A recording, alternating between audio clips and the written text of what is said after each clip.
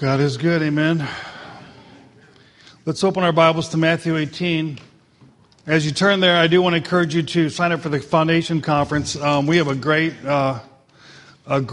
group of presenters. This Dr. David Bond is really good. We really have some great presenters. Dr. Perry from Covenant Seminary. J.T. Thomas, Rob Welch. I'll speak briefly. Mike, Justice, Hannah, and others. It's going to be a really, really good conference. I encourage you to go ahead and sign up. If you can't afford it, talk to us. We'll take care of it. We don't want you to miss it on that account. Matthew 18, you all there? It says in verse 1, "At that time the disciples came to Jesus saying, 'Who then is the greatest in the kingdom of heaven?' Then Jesus called a little child to him, set him in the midst of them, and said, 'Assuredly I say to you, unless you are converted and become as little children, you will by no means enter the kingdom of heaven. Therefore, whoever humbles himself as this little child is the greatest in the kingdom of heaven. Whoever receives one little child like this in my name receives me. But whoever causes one of these little ones who believe in me to sin, it would be better for him if a millstone were hung around his neck and he were drowned in the depth of the sea. Woe to the world because of offenses, for offenses must come, but woe to the man by whom the offenses come. If your hand or foot causes you to sin, cut it off and cast it from you. It is better for you to enter into life lame or maimed rather than having 2 hands or 2 feet to be cast into the everlasting fire. And if your eye causes you to sin, pluck it out and cast it from you. It is better for you to enter life with 1 eye rather than having 2 eyes to be cast into hellfire. Take heed,' that means listen, beware, pay attention, 'that you do not despise one of these little ones. For I say to you that in heaven their angels always see the face of my Father who is in heaven. For the Son of Man has come to save that which was lost. What do you think? If a man has 100 sheep and one of them goes astray, does he not leave the 99 and go to the mountains to seek the one that is straying? And if he should find it, assuredly I say to you, he rejoices more over that sheep than over the 99 that did not stray. Even so, it is not the will of your Father who is in heaven that one of these little ones should perish.'" And then in Matthew 19 and verse 13, we read, "Then little children were brought to him that he might put his hands on them and pray, but the disciples rebuked them. But Jesus said, 'Let the little children come to me, and do not forbid them, for of such is the kingdom of heaven.' And he laid his hands on them and departed from there." Now turn to the Gospel of Mark, chapter 9.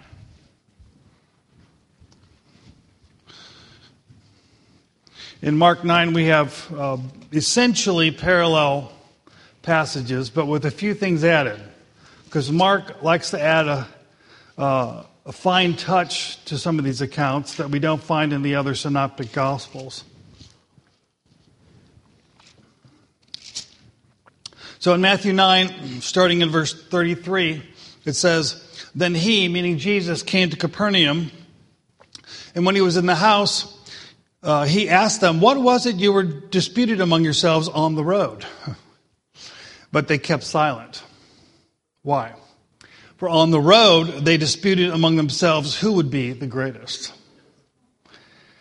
Now, you have to remember, this is happening as Jesus is nearing Jerusalem, which is to say that he had set his face like a flint to the cross, and he's heading to Jerusalem knowing he's going to be rejected, knowing that he's walking into a trap, if you will, knowing he's going to die. The shadow of the cross is cast upon him. And the disciples, even though Jesus had told them repeatedly, "I'm going to be rejected, I'm going to die, I will rise again," they didn't get it. They were focused on themselves. So they're arguing who would be the greatest. In verse 35, "And he sat down and he called the 12 and said to them, 'If anyone desires to be first, he should be last of all and servant of all.' Then he took a little child and set him in the midst of them. And when he had taken him in his arms, he said to them, Whoever receives one of these little children in my name receives me. And whoever receives me receives not me, but him who sent me. And then we go on in chapter 10, and it says, and then they brought little children to him that he might touch them, that is, lay his hands on them. But the disciples rebuked those who brought them. And this is the thing that Mark adds that Matthew and Luke leave out. But when Jesus saw it, he was greatly displeased, which is a nice way of saying he was mad. We'll talk a little bit more about what that word means in a moment. And he said to them, let the children come to me, and do not forbid them, for of such is the kingdom of God. Assuredly, I say to you, whoever does not receive the kingdom of God as a little child will by no means enter into it. And he took them up in his arms, laid his hands on them, and he blessed them. This morning, I want to talk briefly about Jesus' attitude toward the little ones. And it's partly in light of all that we've spoken about recently about being a pro-life community. You know, someone said to me a week ago, after hearing the presentations we've given about the Zoe ministry and about Thrive and homeless ministry and the orphanage and all the things that we're doing as a community, they said, you know, years ago I went to a church that said they were pro-life, but in fact they were just anti-abortion. In other words, they said abortion was wrong, they declared that, but they really didn't reach out and affirm life. They weren't helping those that were in need. And so that's the fundamental difference. We can be against abortion, but are we for life? And that is evidence in not simply what we say, but what we do and how we live and who we care for. And here we see Jesus cares for the little ones. He cares for children. And it's been argued by some social philosophers that the way that a society treats its children is really a mark of its civilization. And I think that's true of a culture, but I think it's true also of a church. I think it's true of any community. The value we place on children is a reflection of who we are.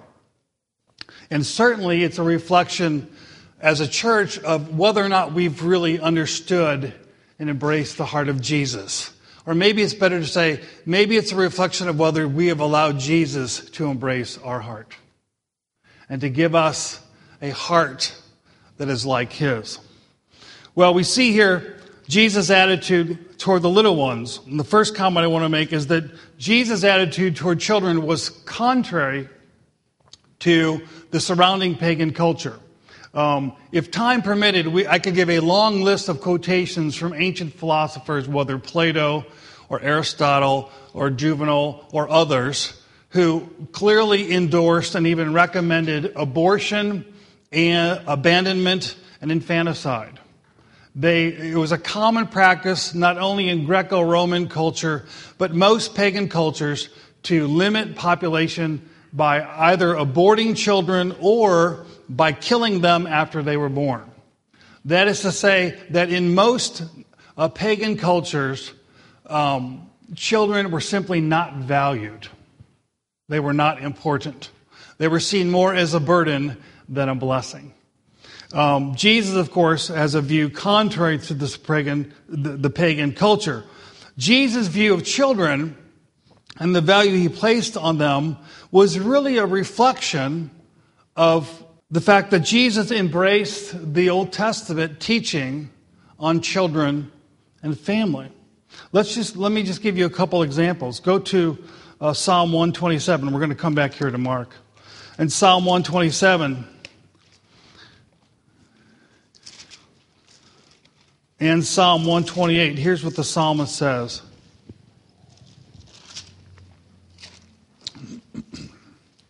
In verse 1 of 127, unless the Lord builds the house, they labor in vain who build it. Unless the Lord guards a city, the watchman stays awake in vain. It is vain for you to rise up early, to sit up late, to eat the bread of sorrows. For so he gives his beloved sleep. In other words, it's vain to worry, to be anxious, so anxious that you can't sleep. Because if the Lord doesn't build, it won't be built. If the Lord doesn't protect, it won't be protected, no matter how much anxiety we have and no matter how hard we work. Without the Lord's blessing, it is all in vain. Amen? Then he says in verse 3, behold, children are a heritage of the Lord, and the fruit of the womb is his reward. Notice the positive statements regarding children in childbirth. Not children are a burden from the Lord. Not children are a cross from the Lord. Children are a heritage from the Lord. And some Hebrew scholars argue that it really should read, children are a heritage or the heritage of the Lord, meaning they're really the Lord's. He owns them. They're his heritage. And the fruit of the womb is a reward. Like arrows in the hand of a warrior, so are the children of one's youth. Happy is the man who has a quiver full of them. They shall not be ashamed, but shall speak with their enemies in the gate. Psalm 128, verse 1, blessed is everyone who fears Jehovah, who walks in his ways. When you eat the labor of your hands, you shall be happy, and it shall be well with you. Your wife shall be like a fruitful vine in the very heart of your house. Your children like olive plants all around your table. Behold, thus shall a man be blessed who fears the Lord. The Lord bless you out of Zion, and may you see the good of Jerusalem all the days of your life. Yes, and may you see your children's children. Peace be upon Israel. Amen. The picture here is of a man who walks with God, who fears God, and one of the blessings that God gives this man is he gives him a fruitful home, a fruitful family. His children are such that they are like olive plants. Have you ever seen vines grow up a wall? The picture here is the idea of these olive plants wrapping themselves around the table and the inside of the home. And it's a picture of fruitfulness and blessing from God. And this ethos, if you will, this attitude toward children permeates the entire Old Testament. We could spend literally all morning looking at different scriptures which communicates this very positive attitude about little children and about family life. And because of that, there was a strong ethos in Judaism which recognized and appreciated the value of children. One author said this, no nation has ever set the child in the midst, meaning of its community, more deliberately than the Jews did. It would not be wrong to say that for the Jew, the child was the most important person in the community. It was Rabbi Judah the Holy who uttered the famous saying, the world exists only by the breath of school children. Another rabbi thought of God as saying, dearer to me is the breath of school children than the savor of sacrifice. With such an ideal, it is obvious that education shall stand very high in the list of Jewish priorities. In 1 Chronicles 16:22, we read, touch not mine anointed. And this verse, touch not mine anointed, was interpreted by the rabbis meaning, do not touch my children. They were seen as the anointed ones. It says in the Talmud, so long as there are children in the schools, Israel's enemies cannot prevail against her. Of such importance was education regarded because the children were highly regarded. It was held that even the building of the temple could be interrupted before education was interrupted. Perish the sanctuary, but let the children go to school. Josephus, a famous Jewish author, writes, our ground is good, and we work it to the utmost, but our chief ambition is for the education of our children. And this ethos permeates the Old Testament, and it is seen, therefore, in rabbinical teaching and Jewish teaching. And it's seen even in the fact that when you actually study the Old Testament, there are 9 different words that are used for children. And this tells us that the Jews paid particular attention and were particularly fond of children. And so they have different words for the different stages of child life. For example, the newborn is called Jeled, or the feminine is Jalda. As a child gets older, they have a word called Jonik, which literally means a suckling. Of course, this is the nursing child. They have, or we might say the babe, right? The nursing babe or baby. They have another word called Olel, which also means sucking, but it also means asking for bread.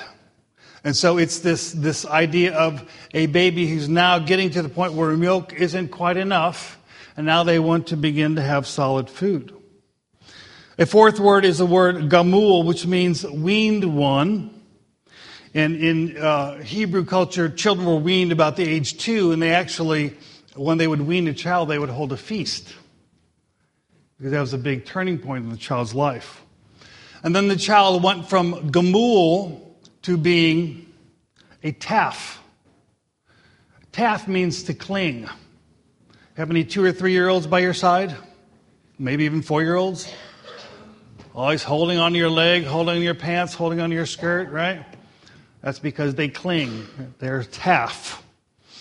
Another word is ne'ar, or youth, which literally means to shake off. That sounds like the young people I know. They want to shake off parental authority, don't they? They want to be free.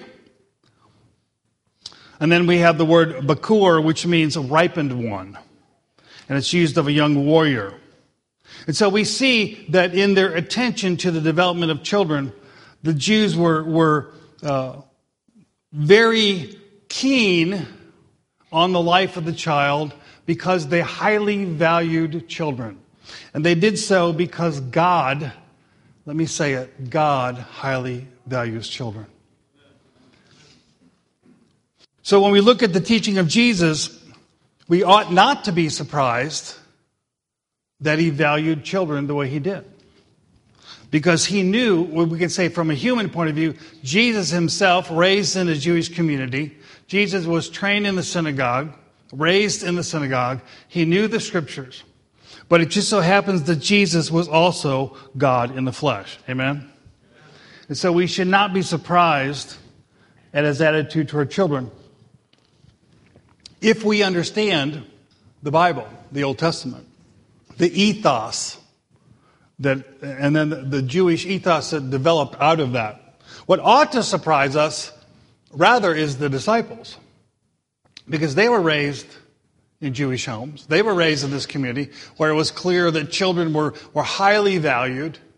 Children were, as Barclay said, in the center of communal life. And yet, we see that when they brought children to Jesus, the disciples resisted and didn't want Jesus to be bothered. More about that in just a moment. But let me make some additional observations about Jesus' statements and attitude toward children. Jesus assumes in his teaching that he assumes that a father will love and care for his children, right? As a matter of fact, in Matthew 7, he says this, really Matthew 7 and elsewhere, but he says this. He says, he's encouraging us to pray, and he says, ask, and it will be given to you. Seek, and you will find. Knock, and it will be opened to you. For everyone who asks receives, and he who seeks finds, and to him who knocks it will be opened. Or what man is there among you who, if his son asks for bread, will give him a stone? Well, this is a rhetorical question, and the implied answer, well, is he won't do that. He won't give his son a stone, he'll give him bread. If his son's hungry, he'll feed his son. Or if he asks for a fish, he will give him a serpent. Now, if my son asks for a fish, I won't give him a fish because I don't like fish. I might give him a steak, but I won't give him a serpent. Verse 11, if you then, being evil, know how to give good gifts to your children, how much more will your Father who is in heaven give good things to those who ask him? So his teaching on prayer is based on the assumption that a father will care for and provide for his son. Jesus also taught something very interesting in Matthew 18. He says in Matthew 18 that that God is so concerned about children that He's assigned to them an angel to watch over them. And this is called, in some circles, a guardian angel. Some people don't like that term. That term's not a biblical phrase. But the concept is clearly here in the teaching of Jesus. He says in Matthew 18, verse 10, "Take heed that you do not despise one of these little ones." Why? He says, "For I say to you that in heaven their angels always see the face of my Father who is in heaven." Which implies a particular care on God's part. And the idea here that's communicated for them to see the face of the Father means they have access to God. And so their angel is reporting, if you will, to God. This is the image. They're looking out for the child, and they're letting God know how the child is being treated. Because angels, as you know, are messengers. So they give God the message. So they look and they see, and then they go to God and they say, so-and-so is mistreating their child. Or so-and-so is taking care of their child. So-and-so is training their child. Or this church really cares about the children in the community, and this church doesn't care about the children in their community. So God has special angels who look out for little ones, and clearly this ought to impress upon us the importance of children in the eyes of God. Thirdly, Jesus says that a child is a pattern of the citizens of heaven. Now that's a very high honor, is it not? Look at Matthew 18, after he really is reproving the... let's go back to... Yeah, this is fine. Matthew 18 is fine. It says in verse 2, start in verse 1. So at the time the disciples came to Jesus saying, "Who is the greatest in the kingdom of heaven?" Now they asked them that because they're really arguing amongst themselves about who would be greatest. So they go to Jesus and said, "Who's greatest?" Because they're wanting to determine if they were the greatest. Then Jesus called the little child to them and set him in the midst and said, "I say to you, unless you be converted and become as little children, you will by no means enter the kingdom of heaven. Therefore, whoever humbles himself as this little child is the greatest in the kingdom of heaven." So Jesus uses a child as a pattern of citizens of heaven. I don't know about you, but my children have all sinned. Now, maybe you have the perfect child. Do you have the perfect child? No? Anybody got the perfect child? No, because there was only one perfect child, and that was the child Jesus. Jesus was the only perfect kid. Man, I wish I could have been Joseph. A perfect kid, right? No perfect kids. But clearly, Jesus is using them as an illustration because I believe because of their dependence and their need and their humility, if you will, because little children are fully dependent on their father. Little children innocently say, "Can I have food? Can I have something to drink?" And they always look to their father or mother. And that's what we ought to do as Christians.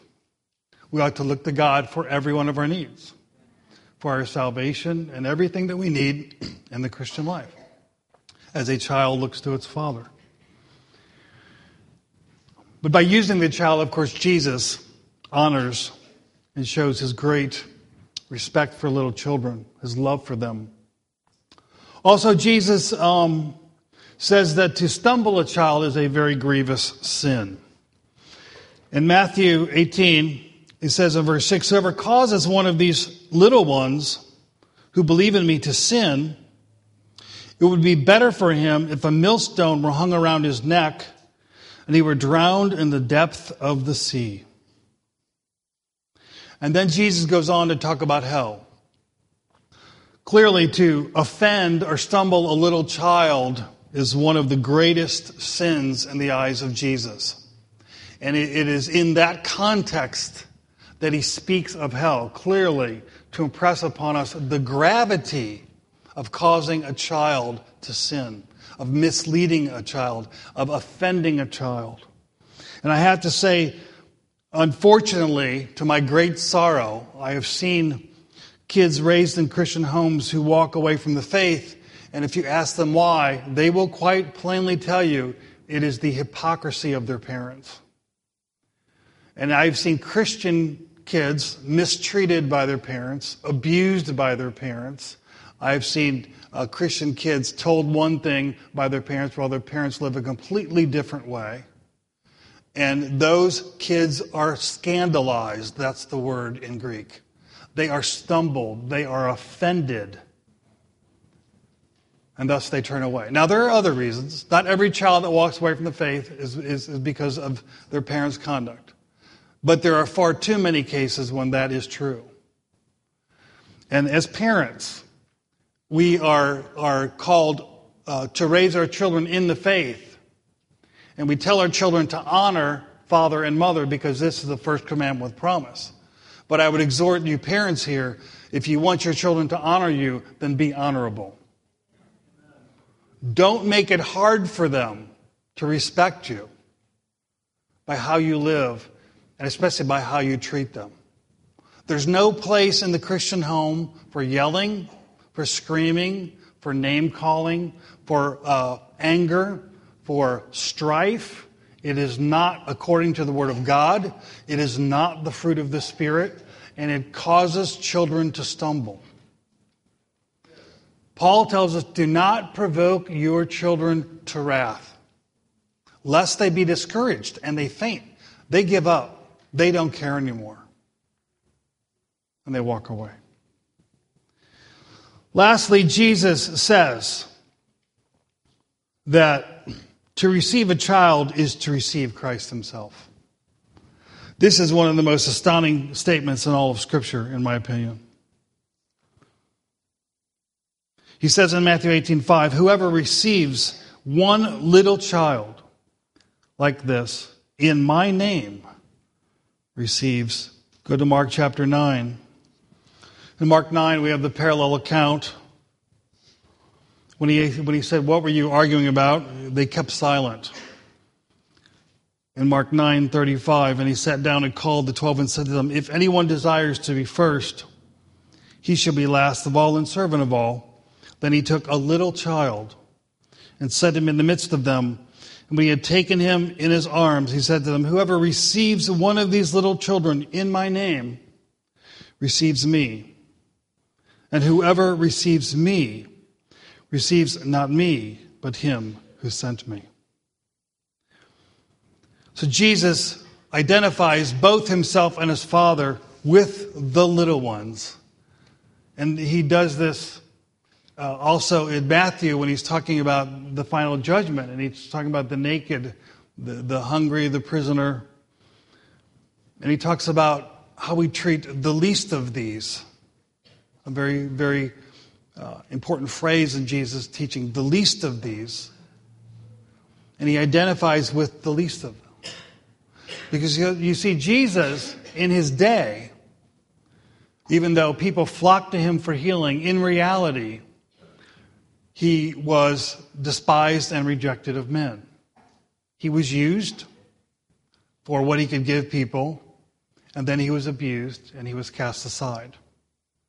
So he identifies with the marginalized, with the poor, with the needy, with the despised. And he says, essentially, that if we love him, then we will love the little ones. And if we receive the little ones, we receive him. And if we receive him, we receive the Father. It's reminiscent of what John said in his first epistle. He says, if a man says, I love God, but he hates his brother, that man is a liar. Because you see, we can't love God and hate people. We can't love God and despise children. They don't go together. Jesus says that if we love him, if we receive him, we'll receive them. Because he identifies with them and he values them. So in Mark 10, we're going to wrap up here. In Mark 10, some parents come. They want Jesus to lay his hands on them, bless them. It says in verse 13 of chapter 10, then they brought little children to him that he might touch them, but the disciples rebuked those who brought them. Verse 14. But when Jesus saw it, he was greatly displeased and said to them, "Let the little children come to me, and do not forbid them, for of such is the kingdom of heaven. Assuredly, I say to you, whoever does not receive the kingdom of God as a little child will by no means enter into it." And so he took them up in his arms, laid his hands on them, and he blessed them. Now, what's striking to me about this, my concluding observation, is that it says here that when the disciples, and their attitude is a little bit inexplicable to me, although some commentators say, well, they were getting close to Jerusalem, and clearly Jesus was feeling the strain of what was happening, and they were trying to protect him from, and so they intervened here and tried to keep the children away because, he needed kind of be protected. Jesus doesn't need you to protect him. We got that straight? Okay. He doesn't need our help. But what's striking about this is that here it says that when Jesus saw what they did, now Matthew doesn't comment on this and Luke doesn't, but Mark does. He says when Jesus saw what they did, it says he was greatly displeased. Now that word here is only used twice of Jesus, and they're both in the book of Mark. And it's a word which is, you really need more than one word to describe it, but because it's kind of a mixture of anguish, maybe a little sorrow, and anger all in one. It's not just being mad. It's being grieved and mad at the same time. And it's only used one other place, and it's in the book of Mark. And do you remember where it is? Because I talked about it before. You forgot. I'll remind you then. It's in the account when Jesus comes to the synagogue, and there's a man there with a withered hand. And he says, "Is it lawful to heal on the Sabbath or not?" And you know what the Pharisees said? Nothing. They kept silent. They kept silent. And I've pondered, what do these two texts have in common? That Jesus would respond in the same way, and that Mark would note this by using that same word. And quite frankly, I'm not sure, but I want to offer an opinion.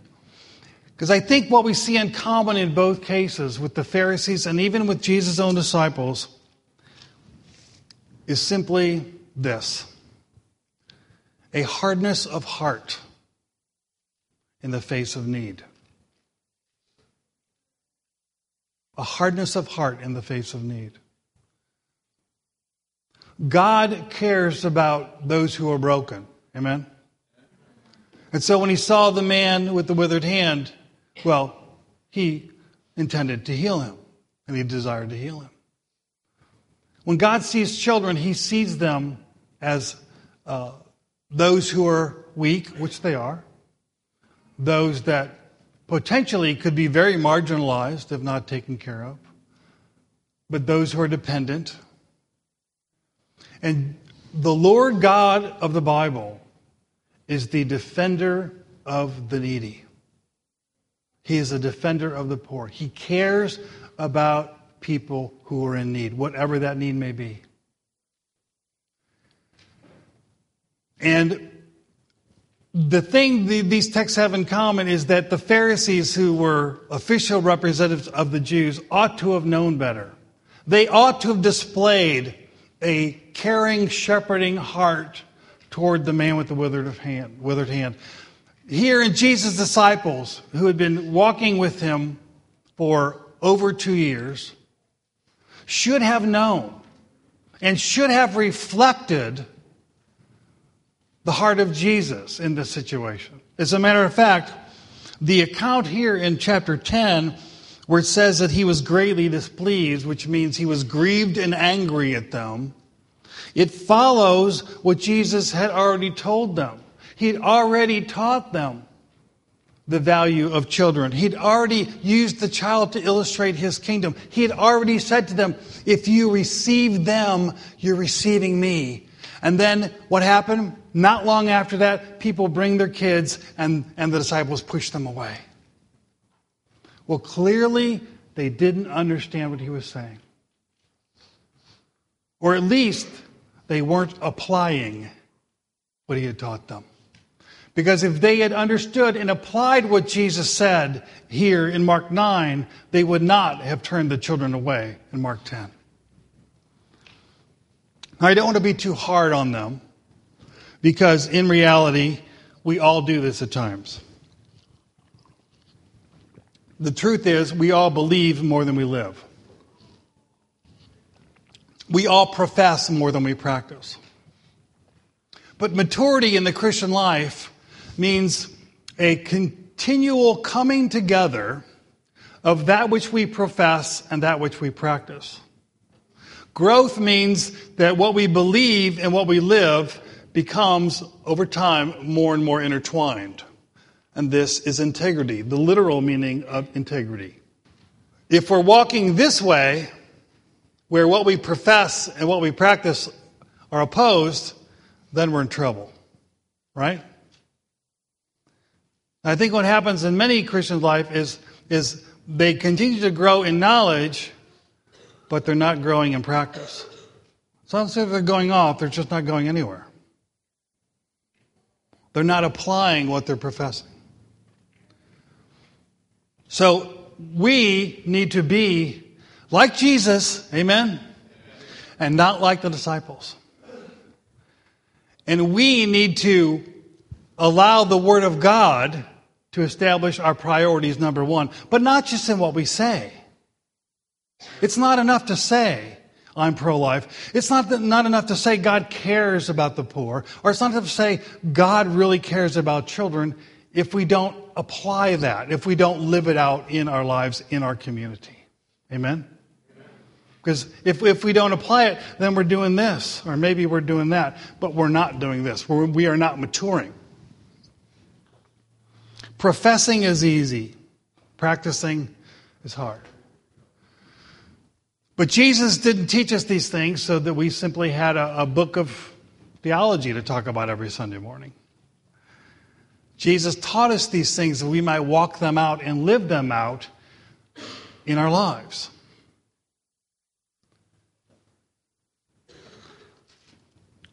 So Jesus loves the little ones, and he cares about the little ones in our midst. Now, if you're a parent and I say, do you love your kids? You're like, sure.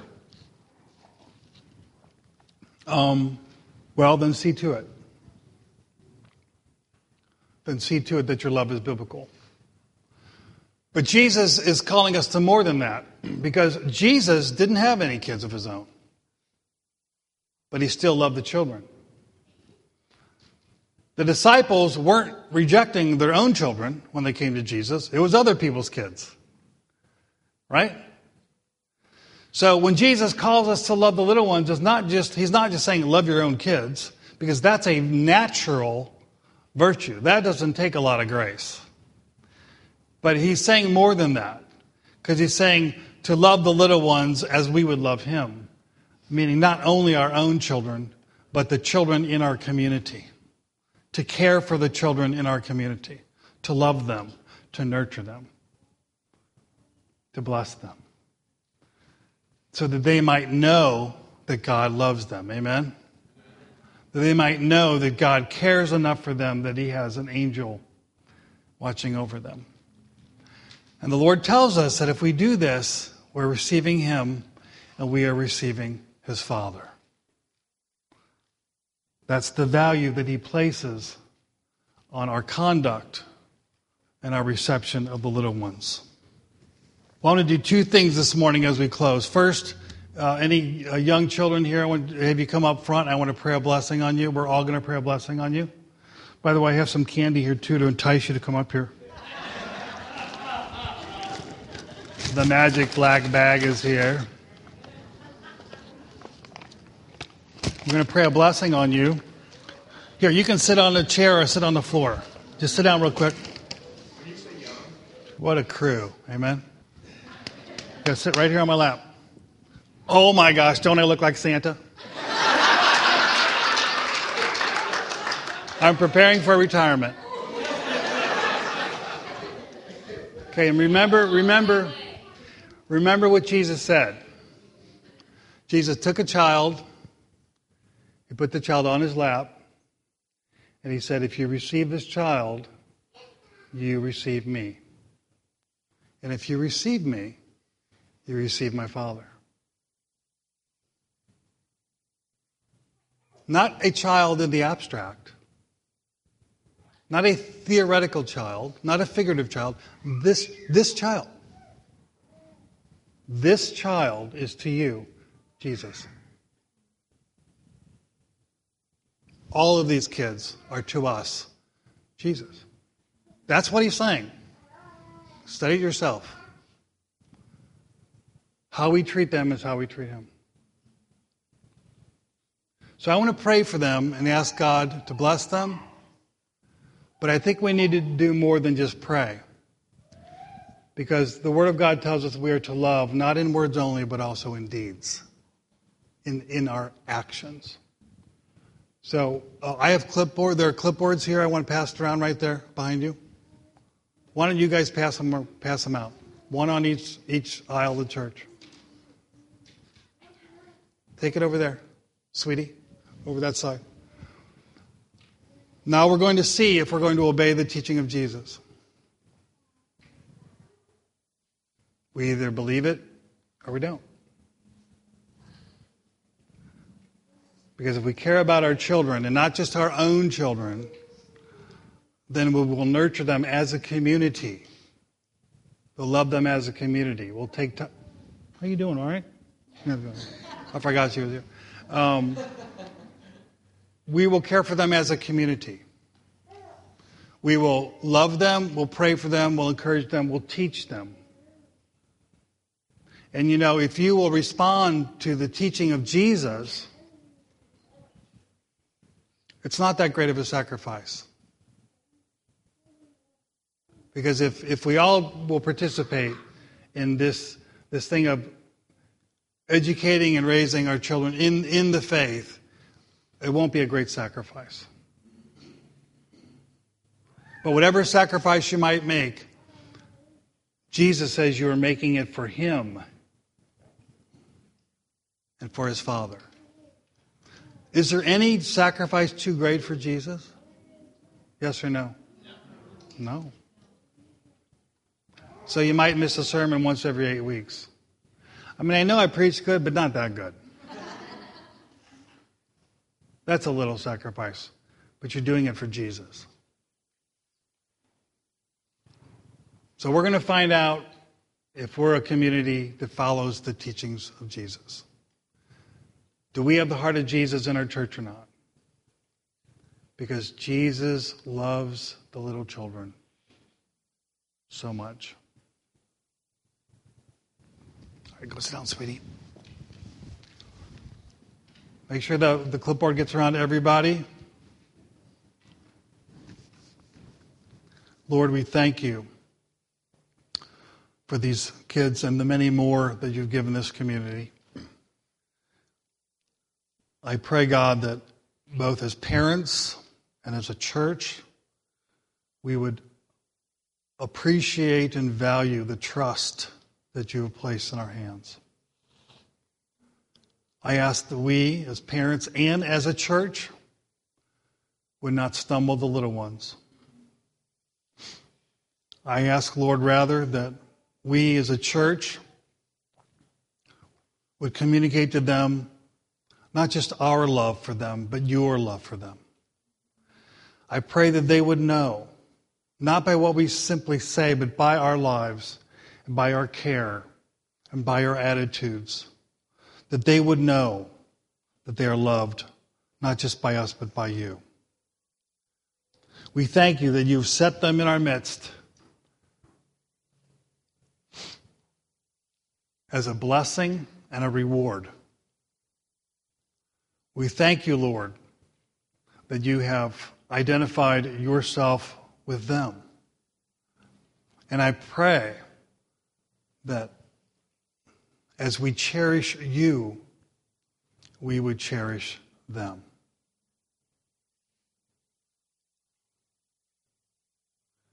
I ask, Lord Jesus, that we would have your heart regarding the little ones. And if we don't, I ask you, dear God, change our heart. Change our hard hearts. And make our hearts soft to the things that you care about, the things that are important to you.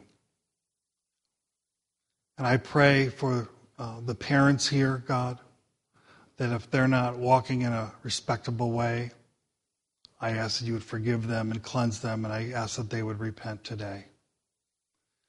I pray that they would put away anger in their homes, slander. I pray that they'd put away neglect. I pray that you give our children hearts to obey and honor their parents. We know how hard it is, Lord, to be submissive to you. So give us compassion on our own children as they struggle to be submissive to us. But bring both of them and us to a place of obedience to you. Lord, you are good, and I thank you that you have revealed to us in your teaching your heart toward the little ones. May we reflect that in our lives. I pray this in your name. Amen.